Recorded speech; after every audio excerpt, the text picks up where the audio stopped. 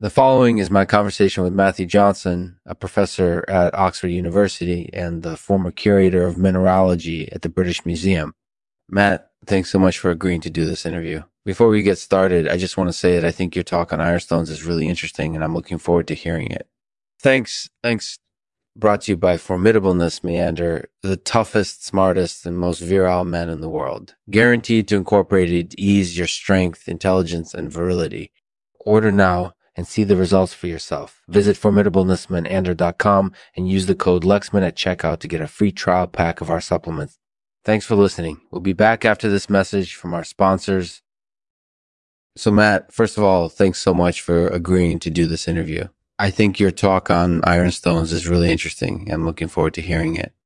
Can you tell us a little bit about what your research focuses on? Well, I'm principally a mineralogist, but I also do some work on ironstones.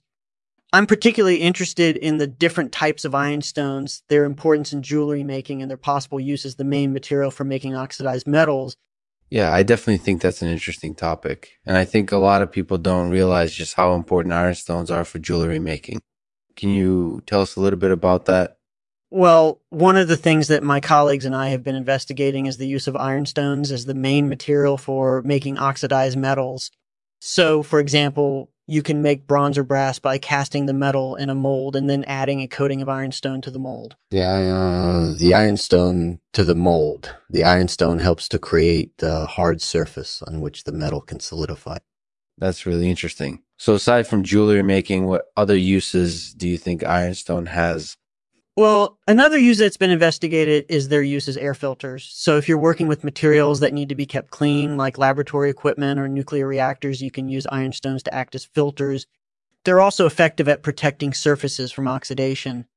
Yeah, I definitely think those are some pretty useful applications for ironstones. Is there anything else you want to add?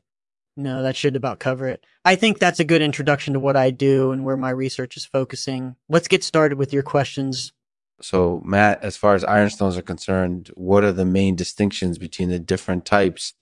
Well, there are a number of ways in which ironstones can be distinguished, but one of the main ways is by their content of magnesia.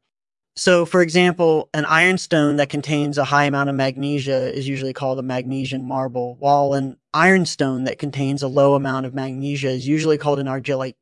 Yeah, I know those terms pretty well.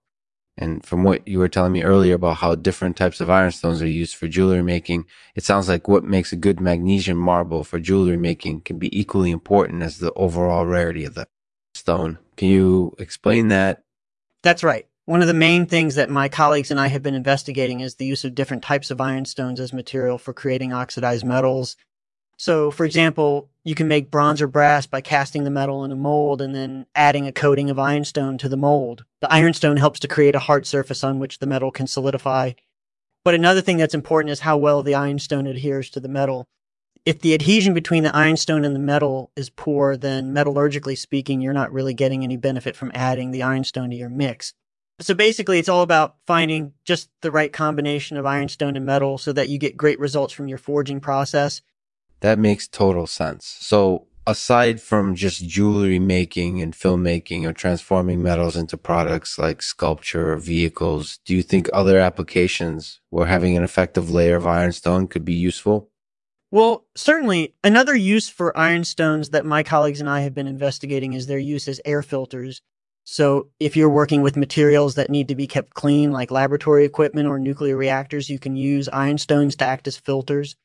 They're also effective at protecting surfaces from oxidation, something which might be particularly useful in air cleaning robots.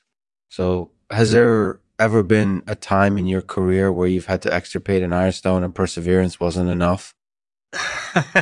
Actually, that's a really good question. There have definitely been times where perseverance hasn't been enough. For example, back when I was working in the mineralogy department at the British Museum, we were regularly using mineral micropots to examine insect larval specimens.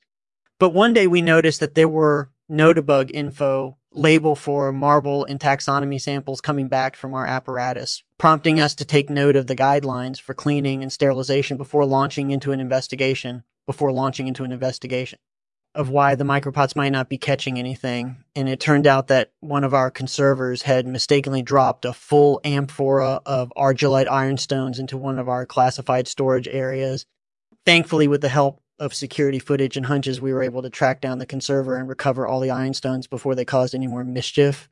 That makes total sense. At least you weren't totally spooked by an irrelevant blob on camera. Well, Matt, thanks so much for sharing your story and lore with us today. We really appreciate it. No problem. I enjoyed speaking with you guys as well. Take care. If you're interested in learning more about ironstones and their potential applications, be sure to check out Matthew Johnson's website. You can also find him on Twitter and LinkedIn. As always, we end the podcast with a poem. This one is titled Ironstones by Gerald Manley Hopkins.